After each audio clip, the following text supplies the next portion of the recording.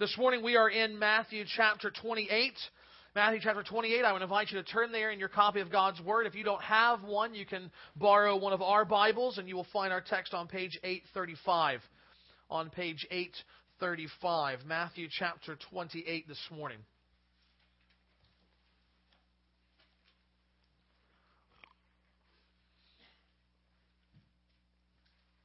Today we are bringing to a conclusion a short series that we have done highlighting through Matthew's Gospel, seeing the fulfillment of God's promises in the coming of Christ. And if you have not been here, or if you are a person who cannot remember what they had for dinner last night, and therefore certainly aren't going to remember the last 6 weeks of sermons, let me summarize for you where we have been. We began our series by looking at Jesus' baptism and His temptation, how He came as the new and better Israel, coming out of Egypt and through baptism into His wilderness experience as the true Son of God. More than that, we saw He was the new Adam, who was not just tempted in a garden, but in a desert wasteland, and yet still came through victorious, securing righteousness for a people. Then we saw Jesus' authority as He taught His people what life in God's kingdom was supposed to be like. In fulfillment of the law and the prophets, Jesus spoke with the very authority of God in the flesh, both comforting and commanding His people with divine authority. Then we saw Jesus' mission as the promised Messiah. This promised ministry brought salvation through a life of suffering that culminated in the ultimate price paid, death. Even death on a cross. A death like any other, though, He satisfied God's just and righteous wrath against sin, even our own sin. And we saw how that Christ-centered mission also becomes the mission of Christ's people, as He tells us, as we seek to follow Him, to take up our own cross, to die perhaps physically, though not necessarily, but rather even in a more difficult way, to die to ourselves, to die to our own ambitions, our own desires, and to live for Him. Next we saw Jesus' glory as Christ took a handful of His disciples with Him after a time of prayer up to a mountain where the veil of Jesus' humanity was temporarily pulled back and the glory of His divine nature shone out like the noonday sun before Peter, James, and John. There the spirits of Moses and Elijah appeared before Him, again signaling Jesus' fulfillment of the entire Old Testament, all the law of the prophets bearing witness to Him, and with amazing clarity showing His fulfillment of God's promises yet again. After that, we saw how Jesus' meal fulfilled the promise of a new covenant as we looked at the Last Supper Jesus had with His disciples before His arrest and betrayal. Here He looked forward to just a few hours to the cross, where He would ratify that new covenant, not with the blood of an animal, but with His own precious blood. That same night we saw Jesus' prayer in the Garden of Gethsemane, showing His struggle as He was preparing for His saving death. He knew the cup of God's judgment that had been long promised and had been poured out in just tiny drops throughout human history. He was about to take up and drink down to the very dregs of death. Then just 2 days ago, on Good Friday, we saw Jesus' cross. And there that dreadful cup was indeed finished before a watching world. As Jesus hung on the cross, all of God's wise plan and precious promises came into reality. Here, Jesus, God the Son, atoned for the sins of His people, offering Himself as the final perfect sacrifice that brings forgiveness of sin and freedom from sin, that brings reconciliation with God and adoption from God. It brings the promise of final defeat of all our most deadly spiritual enemies, sin, death, and Satan himself.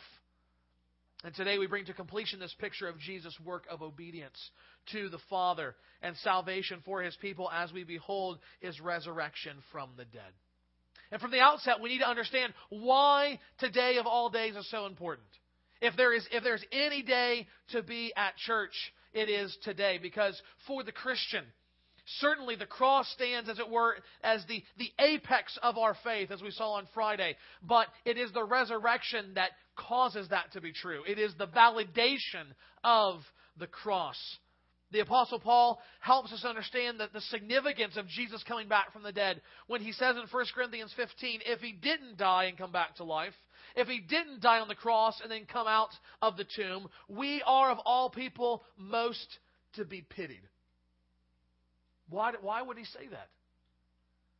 Because the resurrection, again, is the final vindication of Christ's sufferings. It shows that everything that he said he was going to do on the cross, he actually did. That his death was acceptable to God in our place for our sin. If there is no risen Christ, there is no forgiveness of sin. If there is no risen Christ, there is no hope of heaven. There is no salvation from God. All the preaching you have ever heard in your life is meaningless, and the church is a waste of time. This is why the resurrection is so important. And this morning we want to see this glorious reality of Christ coming back from the dead. We want to see how his first disciples and even his most stubborn enemies reacted to him coming back to life. We want to see how Christ himself said that his people should think about his resurrection and the implications it has for their life day in and day out.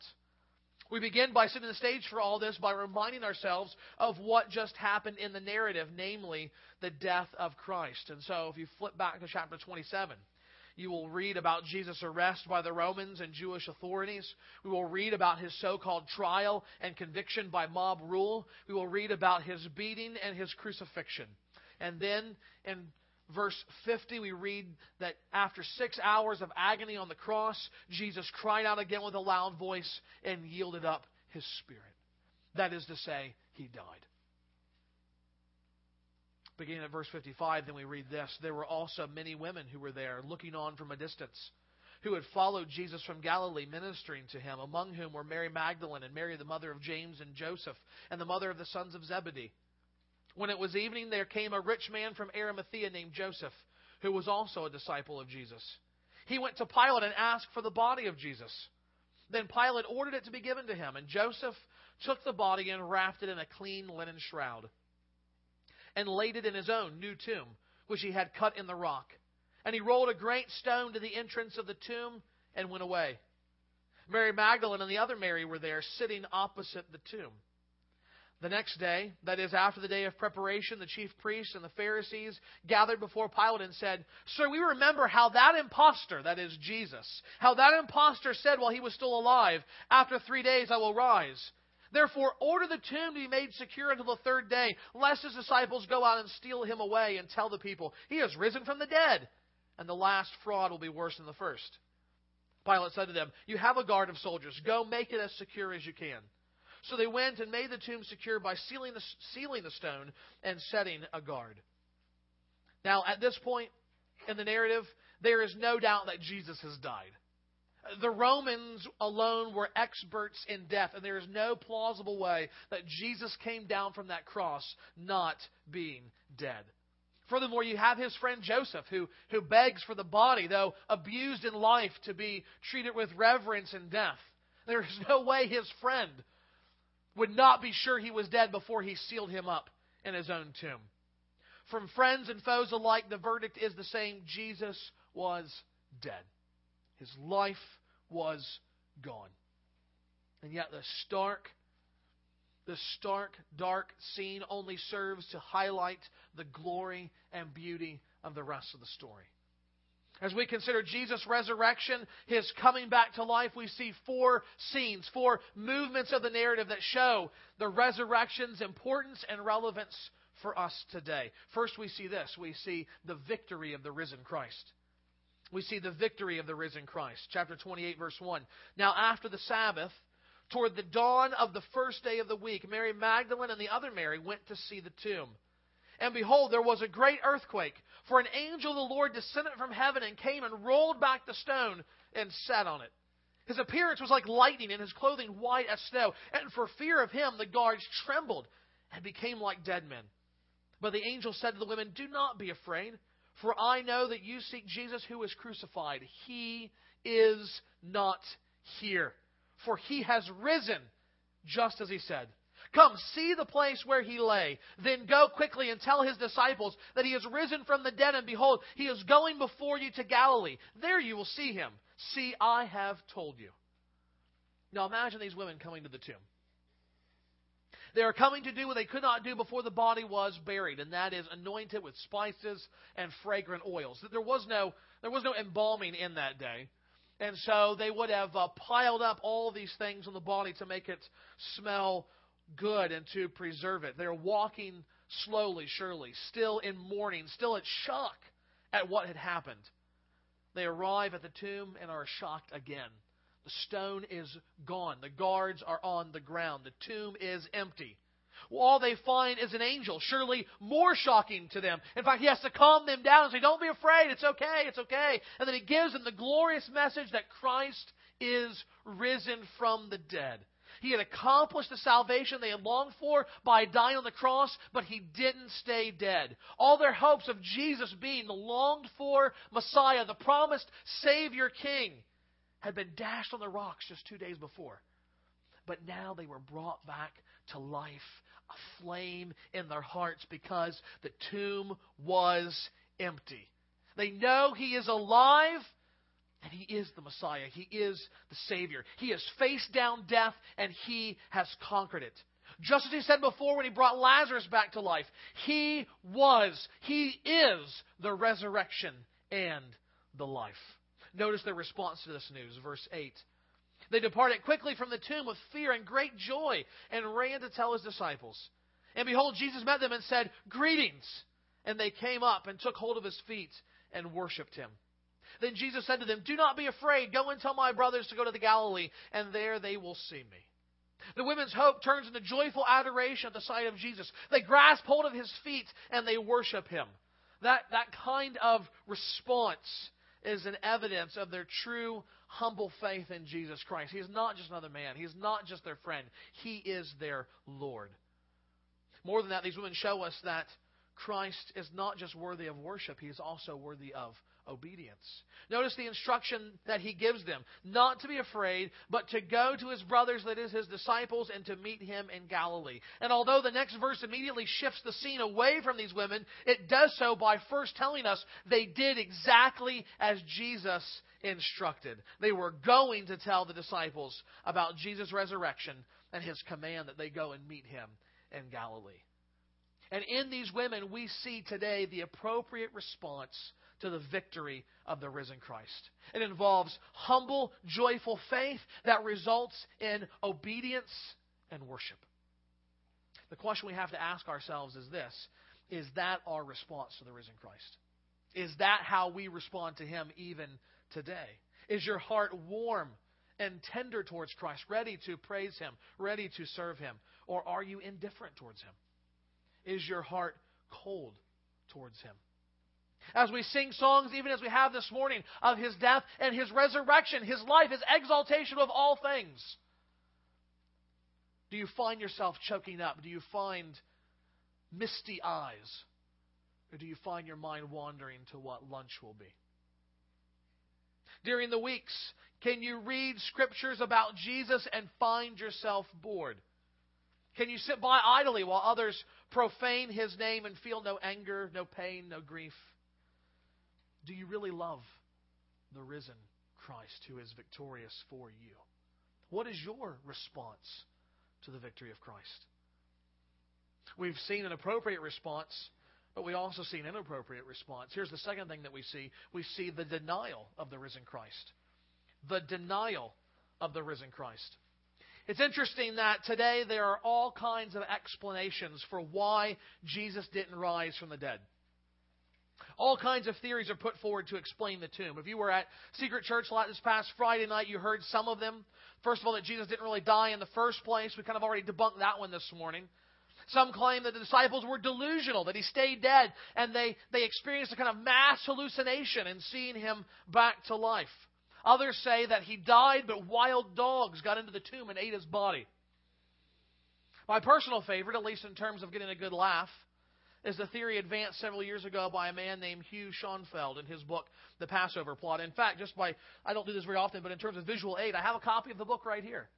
Did Jesus really die on the cross, it says, the stormy bestseller by Dr. Hugh J. Schonfeld, The Passover Plot, a new interpretation of the life and death of Jesus. Well, what does this waste of an afternoon's read actually say? Here's what he said. He said that Jesus had planned all along to be crucified. In fact, it was during the Lord's Supper that he tells them that he has arranged to be drugged with kind of fortified wine. It has medicine and stimulants and all kinds of things. But as he's crucified and as he's swooning, this wine will keep him alive. And after he's buried, he arranges for the disciples to come and to steal his body away so that he can say he died and rose back from the dead. But something went wrong. Jesus wasn't as smart as he thought he was, because he didn't count on, which we read about in one of the other accounts, the Roman guard checking to make sure he was dead by poking his pericardial sac, the area around the heart, to make sure he was really dead. And so he actually died on the cross. And therefore, when the disciples went to recover his body and revive him, they found him dead. And so they simply made up the story of the resurrection. So much for Mr. Schonefeld's theory. I mean, it's ludicrous. On so many levels, that doesn't hold up to real life, to our experience, even to history. First of all, who plans on being crucified? I mean, there are far less painful ways to fake your death, friends. No one wants to go through that. Second of all, it's clear from the Gospels that though Jesus himself said, "I will die and rise again, I will die and rise again," the Gospels were also clear they didn't get it. They weren't expecting the resurrection. You read the rest of the Gospels, they're not only in mourning, they go back to their old lives. Peter's back to being a fisherman again. He thinks, well, that was a great 3 years, but it's done. How could we have been so stupid to follow this man? We thought he was the Messiah. They're not looking for a resurrection. It wasn't their plan from the beginning.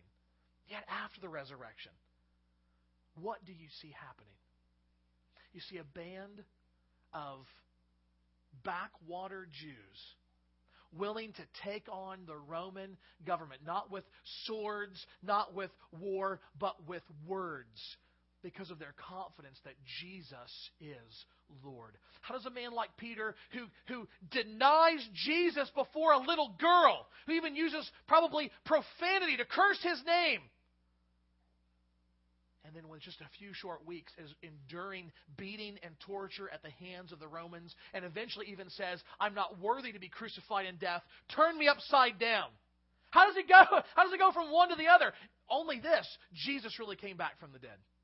The only way to explain the willingness of virtually every disciple to give up everything, to go across the globe and to die a martyr's death for this man, is that it wasn't just a made-up story. He really died, and he really came back to life. It changed everything for them. And so it should for us as well. And yet, millions of people bought into the Schoenfeld book. They believed that book rather than the biblical witness. Why? But books were written to debunk it, and yet they still believed. Why? Because they did not want to believe. People will deceive themselves and believe the most ridiculous things just to get out of believing that Jesus Christ really died and was raised back to life. And Matthew shows us that this attitude goes all the way back to the very beginning. Look at verse 11. While the women were going to fulfill Jesus' commands, behold, some of the guard went into the city and told the chief priests all that had taken place. These are the guards that were at the tomb. And when they had assembled with the elders and taken counsel, they gave a sufficient sum of money to the soldiers and said, Tell people, his disciples came by night and stole him away while we were asleep. And if this comes to the governor's ears, we will satisfy him and keep you out of trouble. So they took the money and did as they were directed. And the story has been spread among the Jews to this day, Matthew writes. Remember the guards the Jewish leaders asked Pilate to put there? When the angel showed up, they dropped down like dead men, hardened soldiers, fearing for their lives. Nevertheless, they saw the empty tomb. They were there when the angel broke the seal and rolled away the stone that enclosed it. They were there when the angel told the women that Jesus wasn't there, that they could look in and see the folded grave clothes. They could hear the announcement that Jesus is alive and see the joy and excitement on those faces of the women. And when they tell the religious leaders what is the Jewish response to the Jewish Messiah's resurrection from the dead, don't tell the truth, tell a lie. We will pay you so much money that you can even look disgraced in front of all the other soldiers by saying you fell asleep on duty. But don't, whatever you do, tell people what really happened. Their unbelief is not an evidence problem. It is a heart problem. To this, James Montgomery Boyce writes, how perverse is the sinful hearts of men. When Jesus was dying on the cross, the leaders taunted him, saying, let him come down now from the cross, and then we will believe him. But now Jesus has done something even greater than that. He has been raised from the dead. Did they believe him? Of course not. They could not believe him because they would not believe him. Why would they refuse to believe? The evidence that was before their eyes. The same reason people refuse to believe. They do not want, the same reason people refuse to believe today. They don't want to acknowledge the authority of the risen Christ over their lives. This is the third thing that we see this morning, the authority of the risen Christ. The women obeyed, telling the disciples all that has happened. Many have observed that makes these women the apostles to the apostles. They are the first ones to get the news of Jesus' resurrection. They are the ones who tell the apostles first, who will in turn take that message to the ends of the earth. Verse 16, Matthew says, now the 11 disciples went to Galilee, to the mountain to which Jesus had directed them. And when they saw him, they worshipped him, but some doubted. And Jesus came and said to them, all authority in heaven and on earth has been given to me. The fact that all authority has been given to Jesus Christ means that God had vindicated him. God didn't just bring him back to life from the dead. When God raised him, he did so with the joy of his Son's obedience to his plan as his Father. A plan to save sinners. And therefore, he is set in authority above all things. It is a massive declaration that Jesus is the Christ, that he is the promised Lord. Do you remember the words that we heard from Pastor Richard this morning from Philippians 2? Christ made himself nothing, taking the form of a servant, being born in the likeness of men, and being found in human form. He humbled himself, even to the point of death, even death on a cross. The most humiliating death possible. And yet it was a saving death. Therefore, Paul says, because he has done that, God has highly exalted him and bestowed on him the name that is above every name, so that at the name of Jesus every knee should bow in heaven and on earth and under the earth, and every tongue confess that Jesus Christ is Lord, to the glory of God the Father. Jesus died a death reserved only for the vilest of criminals, death on a cross. But more than the shame of the means of his death was the power of the meaning of his death. Jesus' death was an atoning death to bring us to God. He dies a perfect man for corrupt people. And for his faithfulness to go to the cross, God has justified him through his resurrection and exaltation, handing authority over all things into his care. Consider what that means. Consider what it means for Jesus to have all authority in heaven and on earth. It means he has authority over every angelic being. You know, when I'm driving through Bay City, I see that little angel shop, and I just think, what are they doing there? You know, I mean, do they buy little kitschy statues because they think they look nice? Do they pray to angels because they think it's going to protect them in some way? I don't know. All I know is this. Jesus has authority over everything in heaven and on earth. That means Jesus is Lord over every angelic being, whether it's in heaven or in hell.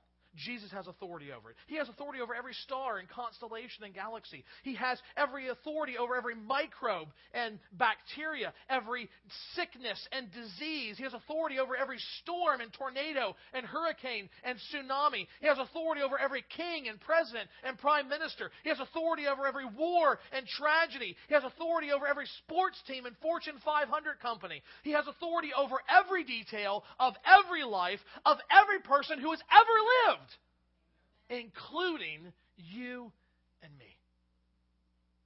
One person has famously said there is not one speck of this universe that Jesus does not look at and say, mine. Mine. Because he is Lord of all things. He is Lord of all things. I don't know where you're at this morning. I don't know where you're at spiritually. You may or may not believe the testimony of Jesus and his disciples. You may not believe Jesus died and came back to life. But I hope that you see this very clearly. If it is true, If it is true that Jesus died for sins on the cross and rose back to dead, if it is true that when He was raised up, God gave Him all authority in heaven and on earth, it changes everything. If Christ is raised, then believing in Jesus and following Jesus is the most important, most urgent, most crucial thing in our lives. Everything else pales in comparison to that. So today we need to examine ourselves and we need to ask, is Jesus the authority in my life? Is Jesus the risen Lord? Have we relinquished control and said it's yours? Have we relinquished control over our money, over our relationships, over our time, over our desires and passions? Have we given it all to Jesus and said, you are the authority, direct me and tell me how to live? You'll notice Matthew says, some doubted. Now, isn't that interesting? So, some will say, the Gospels are just complete works of fiction. I have news for you. If you're writing fiction about the ascended Lord of all things, the hero of the story, you don't write some doubted. Okay? You don't do that. You say, all believed. It was a great day. No, it says they believed and worshipped, but some doubted. Those two words alone should put to rest any idea that Matthew is writing fiction. But more than that, they should give us comfort. Because if you are like me, you don't have perfect faith. There are days and there are times you doubt. You doubt. And it's in this very next verse that Matthew tells us how to overcome that doubt. And that is this, the reality that Jesus has all authority. It is the same Jesus who throughout this gospel has loved sinners and had compassion on them and healed their bodies and put up with their feelings for 33 years. Just imagine for a second being Jesus. You are the one being in all the universe that deserves every ounce that can be possibly mustered of worship and homage and respect. And you never get it. You never get it. For 33 years, you're just walking, living among humanity, and they never give you what you deserve. More than that, you see them every day worshiping everything else in the world. Perhaps it's a false god they've made up. Perhaps it's themselves. Perhaps it's their wealth. Perhaps it's sex. Whatever it is, they are worshiping anything and everything but you. Man, if I was Jesus, the world would have come to an end the first day. I'm not putting up with that. But I'm not Jesus, and I'm not in all authority. He is. And He was patient with sinners. He was kind towards them.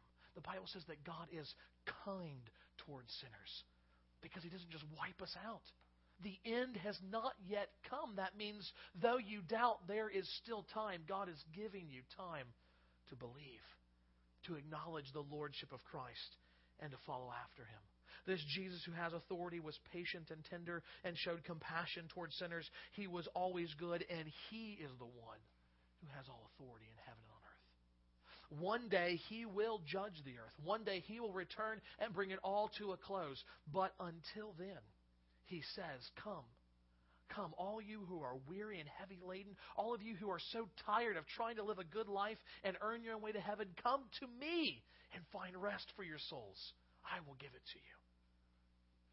For those who do believe, for those who acknowledge and treasure Christ's lordship, there is finally the command of the risen Christ.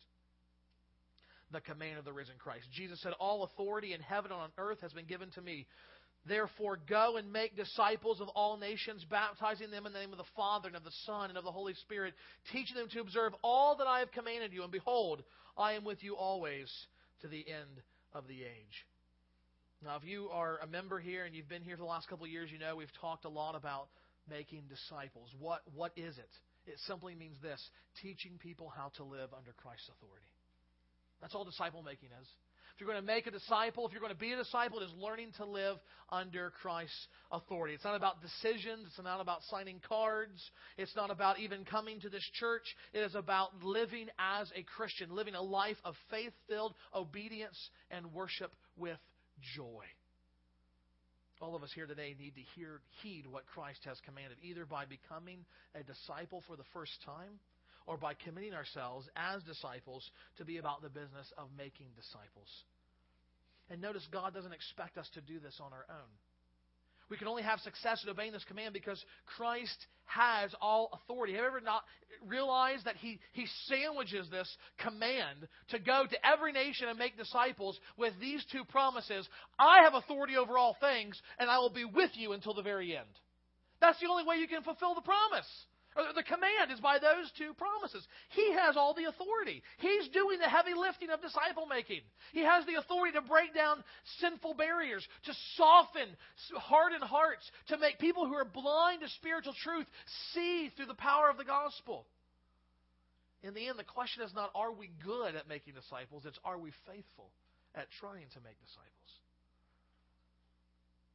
Pastor John Piper from Bethlehem Baptist Church in Minneapolis is famous for viewing this calling of Christ on our life to make disciples in contrast to the assumptions of what our life should be like in 21st century America. Of all the things that he has said and all the sermons he has preached, for me, one stands out in blinding clarity, and I want to read a part of it for you this morning. He says this: "This is a tragedy." The title of the article, "Start Now, Retire Early." February 1998 of Reader's Digest. Here's what the article says. Bob and Penny took early retirement from their jobs in the Northeast 5 years ago when he was 59 and she was 51. Now they live in Punta Gorda, Florida, where they cruise on their 30-foot trawler, play softball, and collect shells. That's a tragedy. And there are people in this country spending billions of dollars to get you to buy it. And I plead with you, don't buy it.